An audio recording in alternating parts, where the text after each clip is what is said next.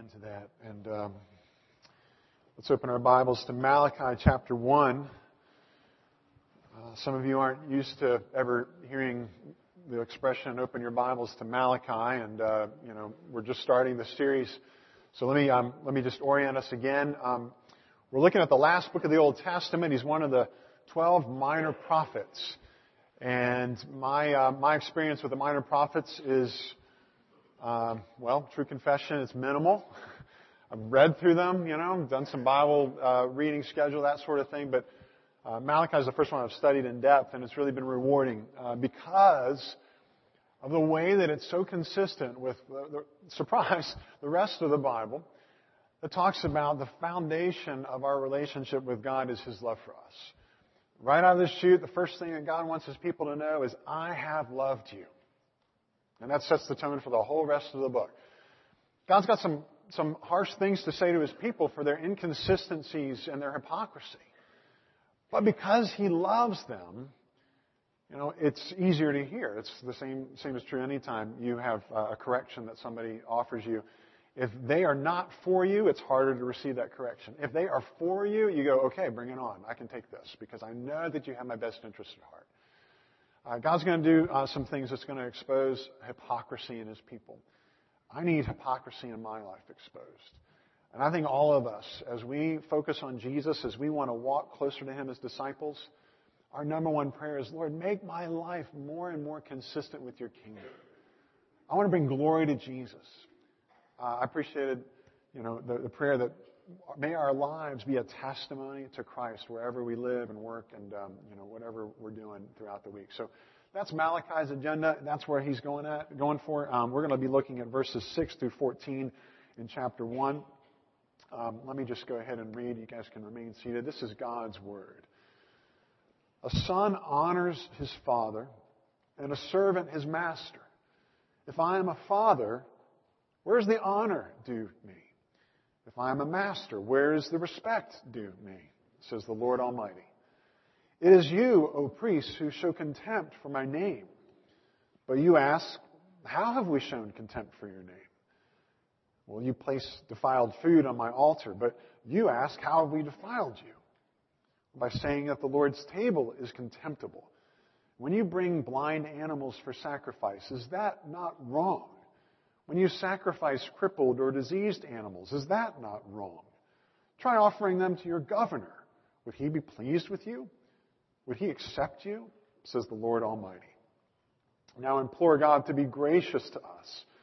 With such offerings from your hands, will he accept you? Says the Lord Almighty. Oh, that one of you would shut the temple doors so that you would not light useless fires on my altar. I am not pleased with you, says the Lord Almighty, and I will accept no offerings from your hands. My name will be great among the nations. From the rising to the setting of the sun, in every place incense and pure offerings will be brought to my name, because my name will be great among the nations, says the Lord Almighty. But you profane it by saying of the Lord's table, it is defiled, and of its food, it is contemptible. And you say, what a burden, and you sniff at it contemptuously, says the Lord Almighty. When you bring injured, crippled, or diseased animals and offer them as sacrifices, should I accept them from your hands, says the Lord? Cursed is the cheat who has an acceptable male in his flock and vows to give it, but then sacrifices a blemished animal to the Lord. For I am a great king, says the Lord Almighty, and my name is to be feared among the nations. Father, we do acknowledge that you are our master. You are a great king. You are our God, and we want to honor you this morning. We want to live our lives consistently with your kingdom, and we pray that you would use the gospel to lead us in repentance, to lead us in that kind of consistency, that when people see our lives, they would have, just fewer reasons to see hypocrisy and more reasons to see consistency. And Lord, we pray that through that, you and your name would get great glory. In Jesus' name we pray. Amen. All right. So, again, strong words. I mean, that's sort of the medicine of the minor prophets, and we need to get used to that. But I think it becomes more palatable, and we can hear it if we draw some parallels. God's saying, hey, listen, you're bringing to me your diseased or crippled animals, right? And those aren't acceptable sacrifices. Here's a parallel. How do you feel if somebody gives you a hand-me-down? You remember when maybe some of you grew up in large families? You were like the 12th of 15 kids or whatever. Do you remember getting the hand-me-downs? Do you remember the pants that didn't fit? They were like high waters before you'd even had your growing spurt. They were threadbare. They'd had 3, 4, 5 patches in the knees or whatever. The shirts where the sleeves only came down to here. Do you know how that felt to wear the hand-me-downs? To wear the stuff that nobody else wanted? The stuff that went into the reject pile. Maybe that wasn't your experience, but maybe you've had the experience of being regifted. Or maybe you've done the regifting yourself. You get that gift. And you go, oh, well, don't really need this. This goes in the queue for the baby shower or the wedding or next Christmas to that aunt second removed or whatever the case may be.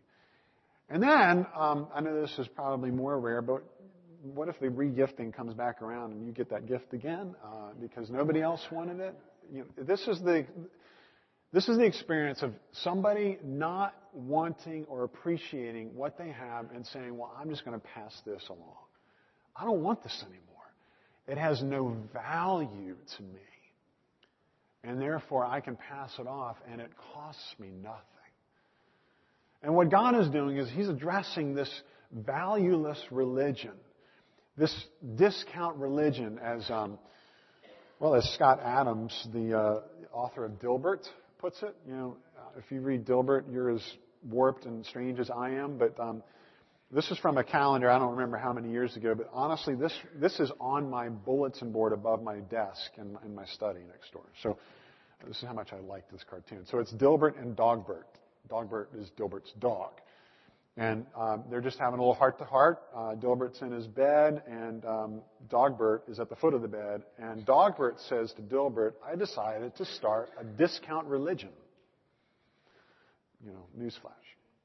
He goes on to say, the tithing would only be 5%, and people can sin as much as they want. Discount religion. Goes on to say, the only problem is that I don't want to spend time or eternity with anyone who would join that sort of religion. Of course not. Of course not. Because it's shallow. It's discount religion. It costs nothing. You know what people appreciate? You know what gets the attention in terms of religious spheres? You know what people admire? They admire sacrifice, not convenience.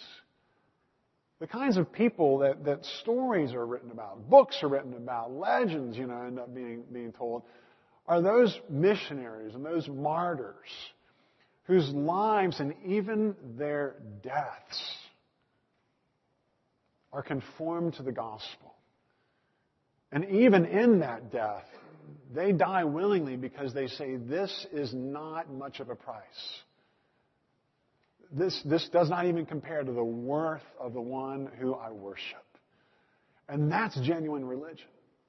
That's religion that touches the heart. That's religion that is costly. But in the end, we see that it was costly to God and it rewards bountifully those who worship the Lord Jesus. So this is what Jesus is getting at as He, through His Spirit, is speaking to His people 2,500 years ago approximately. And these are the people that were giving God basically their goodwill donations. Giving God their secondhand items. They've finished the yard sale. They've packed it up. They've got this pile of stuff that nobody would even pay a quarter for. And they're packing it up and then they're taking it, just down the road here to the Goodwill or downtown to the Salvation Army. And that's essentially what God's people were doing, is they had their animals that nobody wanted. They couldn't sell. They weren't good for breeding. They weren't even good for eating. And so, hey, I know what we'll do. We'll kill 2 birds with 1 stone. We'll get rid of these bad animals, and we'll check the box for meeting God's requirement of sacrifice. We'll take that, animal, and then it gets sacrificed. The goodwill donation, right? And so that's how they're treating God in His temple. Look at verse Verse 8, when you bring blind animals for sacrifice, is that not wrong? When you sacrifice crippled or diseased animals, is that not wrong? Try offering those to your governor and see what he thinks. This is all consistent with the whole sacrificial system, which I know might be new to some of you. If you're new to the church, new to the Bible, the whole idea of sacrifice in the Old Testament was basically a testimony to the consequences of sin. That sin required a penalty, justice. There was a crime. And without the shedding of blood, there's no forgiveness of sins, is how that expression goes from the Old Testament. So God instituted a whole sacrificial system where people would bring the best of their flocks, the first fruits. And you saw this initiated way back at the Passover, when God's people came out of Egypt. And He said, the first of every flock, even the firstborn of your family, belongs to me. And they come as sacrifices. Listen to Leviticus 22. If any of you, either an Israelite or an alien living in Israel, presents a gift for burnt offering to the Lord, either to fulfill a vow or as a free will offering, you must present a male without defect, spotless, without blemish, without fault sacrifice, in order that it may be accepted on your behalf. God said, I want the best. I'm a great God. That's what I require. That's what is going to pay the penalty for that sin. My faith is they were looking to one who would ultimately forgive their sins. So Malachi is preaching to a community that's lost sight of the purity of their religion. They're embracing this discount religion. Hey, hey, God's okay with it. It's okay. Don't worry about it. He can take our cast-offs. Later on in verse 13, you see not only the blind, crippled, and diseased, but verse 13 talks about the injured animals as well as the crippled and diseased ones. Literally, those are the torn. The language is torn, meaning that these are the animals, the sheep, for instance, who, the shepherd has a herd of sheep. The wolf comes, attacks a sheep, doesn't kill the sheep, but he is fatally wounded or maimed in some way. And so the shepherd thinks, or the owner of that sheep thinks, hey, great. The animal's not dead yet. I'll take it to the altar, and it'll be the sacrifice. And God says, no, that's unacceptable to me. Because, listen to another place in Exodus now.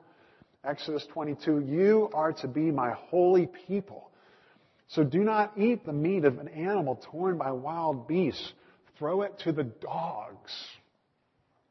There's animals torn by wild beasts, injured by attacks.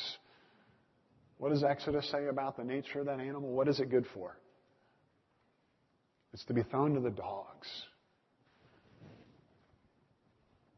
It's Alpo. It's literally Old Testament Alpo. The animals that are torn by dogs. And this is what God's people were placing on the altar. Saying, God, here's what I think of you. That's yours. That's how shallow their religion had gotten. God doesn't deserve anything better than my dog's food. That's how bad things had gotten. That's how much they'd lost sight of the glory of God, the greatness of their great King. And God wants to bring them back and to woo their hearts to see His true character, His glory, His beauty, the goodness of the Lord. And they are saying, hey, we're too good for God's table. We give Him our dog's food, and furthermore, we sniff contemptuously at what's on that table. Well, no kidding. Look at what they're putting on that table. They're going around with their noses in the air saying, we're too good for this. It's like they bring the Goodwill donations and offer them at the temple, but then they're too good to go and shop at the Goodwill. And they think that God's okay with that. And that's how they're treating Him. They've lost sight of the glory of what God has provided. It's a feast. They sniff at it contemptuously. They say, what a burden. I love the old other translations. The NAS says, my, how tiresome it is. And the ESV saying, what a weariness this is. Do you ever feel that way in worship? Do you ever just get so tired of coming Sunday after Sunday? Do you ever get just to feeling that this is just so wearisome? The Christian life and discipleship? God is wanting to woo your heart back. God is saying, I am a great God, and you've lost sight of that. That's what happened to God's people that Malachi is speaking to. They're treating God's table, the feasts that God would invite His people to. They're treating them like a poor man's potluck.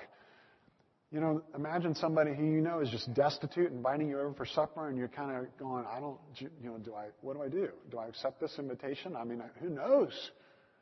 Who knows when I'm going to be served? Maybe they bought something at Sharp Shopper, and that's what's going to be on the dinner table. Anyway. And they've forgotten. They've forgotten the character of God. One who is Israel's king, who is the great king over all kings, who isn't inviting them to a poor man's potluck. He's inviting them to a royal banquet. A royal banquet. But instead they sniff contemptuously at it. God's name is great. Over and over and over again, he talks about his name will be great among the nations, and he wants his name to be honored. Just in this passage alone, 6.5 times, God's talking about the glory of his name. Over and over and over again, how important it is that, that Israel realized that God is their father, and a father is due honor. God is their master, and a master is due respect. That he's their king, and a king deserves obedience and compliance. He's the Lord Almighty. He's the Lord of hosts. The Lord of all the angels and all the realms. And, we're talking about legions of angels. Jesus, when he was before Pilate, Pilate's just amazed that Jesus isn't defending himself. And what does Jesus say? Listen, in an instant, I could call down 12 legions of angels, 72,000 angels in an instant. And they would wipe out Rome, wipe out, Pilate, wipe out every authority raised up against Jesus. But Jesus doesn't do that. But he's Lord over those angels. And he can have them at his bidding. And that's who God is. He's a father, he's a master, he's a king, he's the Lord of hosts. And he wants his name to be praised and prized in the hearts of his people. He wants us, he wants his Old Testament people, us as his New Covenant people, to resonate with what another prophet said, Isaiah, who said that my name and renown would be the desire of your hearts. The desire of your hearts. Is that the condition of your heart and mind?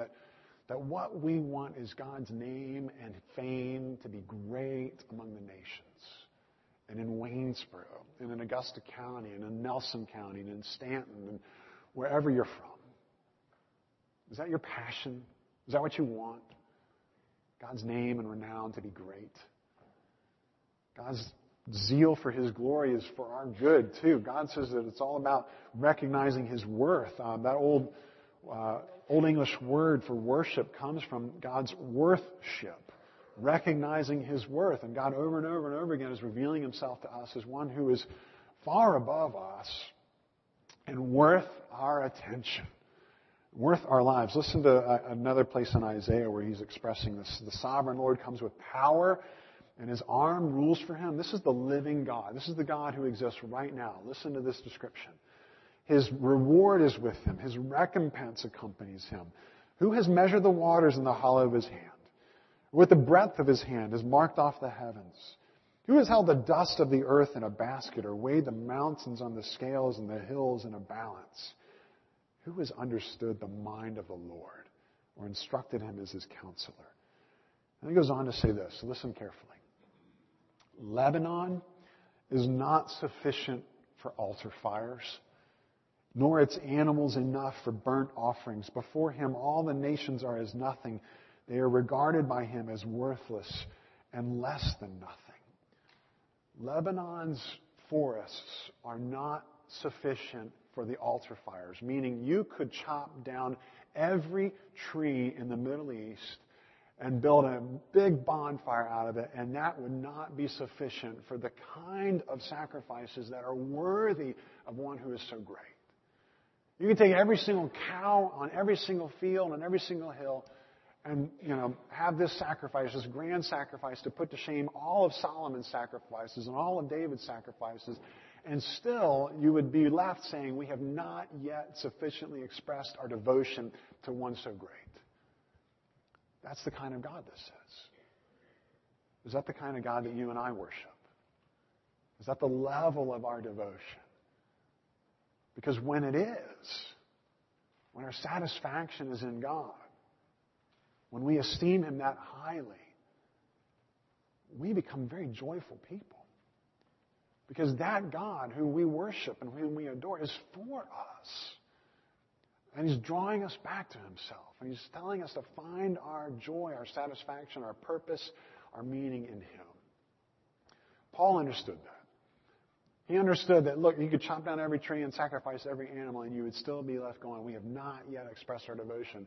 He put it in different terms.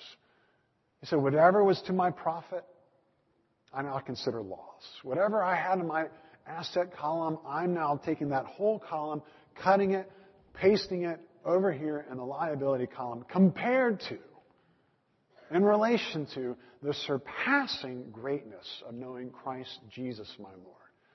Not saying that everything that I have, all my accomplishments, all my trinkets, all my toys, God's glory is a little bit higher than that, and therefore I worship Him above all those other things a tiny bit more. Paul describes it as surpassing greatness of knowing Christ Jesus my Lord. He's enthralled with Jesus. His heart is captivated by the glory of God on display in the face of Christ. Is that where our hearts are? That's a happy heart, people. That's a heart that's full of joy and full of glory, full of praise. And a heart that wants more of God. God is infinite and will never be exhausted. Paul understood that and recognized that basically because he understood the sacrifice of love, the sacrifice of Jesus, the pure offering that Jesus was, the one who gave His life for us.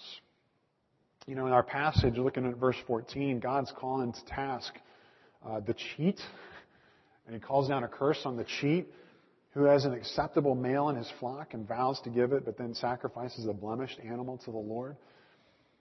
God's bringing to task those that are giving lip service and demonstrating that kind of hypocrisy. And I think it's good for us to see that God is not a cheat. God offers the Lamb of God who takes away the sin of the world. Listen to 1 Peter 1. You know that it was not with perishable things such as silver or gold that you were redeemed from the empty way of life handed down to you from your forefathers, but with the precious blood of Christ, a lamb without blemish or defect. God says that it wasn't with perishable things such as silver or gold. I need to pause there. Is gold and silver perishable? Is that generally the kinds of things that we consider perishable? No. I consider a banana perishable, but not gold or silver. Why are gold and silver being called perishable? They're being called perishable in relation to, in comparison with, the precious blood of Christ. The blood of the Lamb that is of infinite value compared to the things that the world says is of greatest value. You know, we withhold the things from God that we think are valuable to us, but God has given everything because of His love. And that's the nature of love. Love doesn't withhold. In His love, God offered His Son. God so loved the world, He gave His only Son. And this is how we know what love is, that Jesus Christ laid down His life for us. And He who did not spare His Son, but gave Him up for us all, becomes the evidence for how He will also, along with Him, generously give us all things. And when we look at the cross, we see the evidence of God's love for us. We see the Lamb that was slain so that our blindness, our spiritual blindness would be cured. So that our spiritual diseases, even our physical diseases, at the renewal of all things, when no more sickness and no more pain and no more death is going to exist, God's Lamb, instead of being diseased, cures disease. And instead of being blind, heals our blindness. Instead of being torn, mends our brokenness and repairs the effects of life in a sinful, broken world. And ultimately, we look ahead to the day when there will be no more curse. And the leaves of that tree of life and the new creation that the Lamb will bid us access to will be for the healing of everything. That's what the Lamb does. That's what God's sacrifice does. That's what love's offering looks like. So what about our offering? What does our offering look like? Well, it's not what you think. What does God want from you? What does God want from me? You know, it's kind of easy to pick on people 2,500 years ago and say, oh my goodness, look at those hypocrites. Look at how inconsistent, their religion was. Look at that discount religion, giving God their goodwill and their dog food and so on. You know what God does?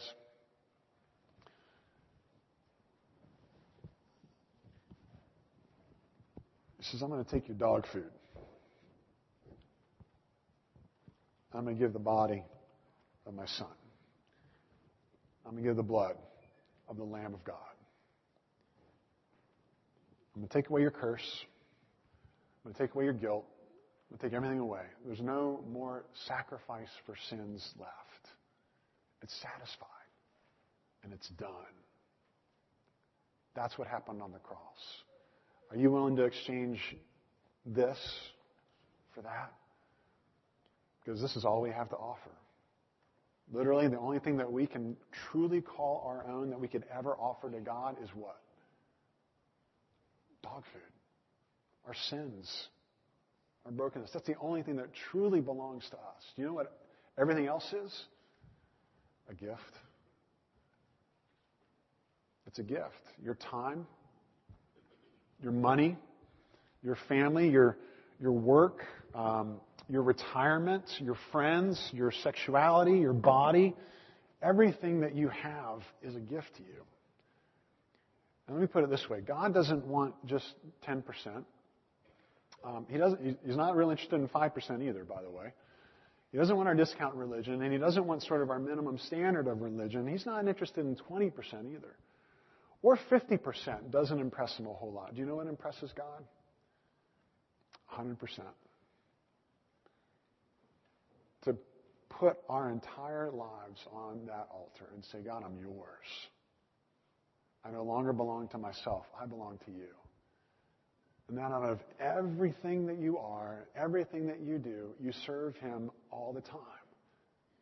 As priests, as people who by virtue of the love of God for us no longer look at what I do to please God and to make myself acceptable to him. I already am through Jesus. And therefore I love him in return. Love holds nothing back. How much do we love him? And what are you holding back? God says to love him with all of our heart, soul, mind, and strength. That doesn't sound like 5% or 10% or 50%. But as we grow deeper in the gospel, and as we see that exchange, what God took away and what he provides instead, our love will grow. Our lives will be more consistent with the kingdom. We'll be less and less hypocrites. And we'll love the Lord our God with all of our heart, soul, mind, and strength more and more. Let me pray for us. Father, we pray that you would help us to live lives that are more and more consistent with your kingdom. Or that we would be overwhelmed by your love for us. That we would see how love changes everything. It changes how we view ourselves, how we view our spouses, our kids, our friends, our siblings, our coworkers, our roommates, kids in class next to us, people at work in the cubicle next to us, or the assembly line next to us. Lord, it teaches us to view our careers differently, our retirement differently, our death differently, by virtue of the way that you removed the curse. You took away the penalty for cheats, and you make us your friends. Thank you for inviting us to your table through Jesus our Savior. Amen.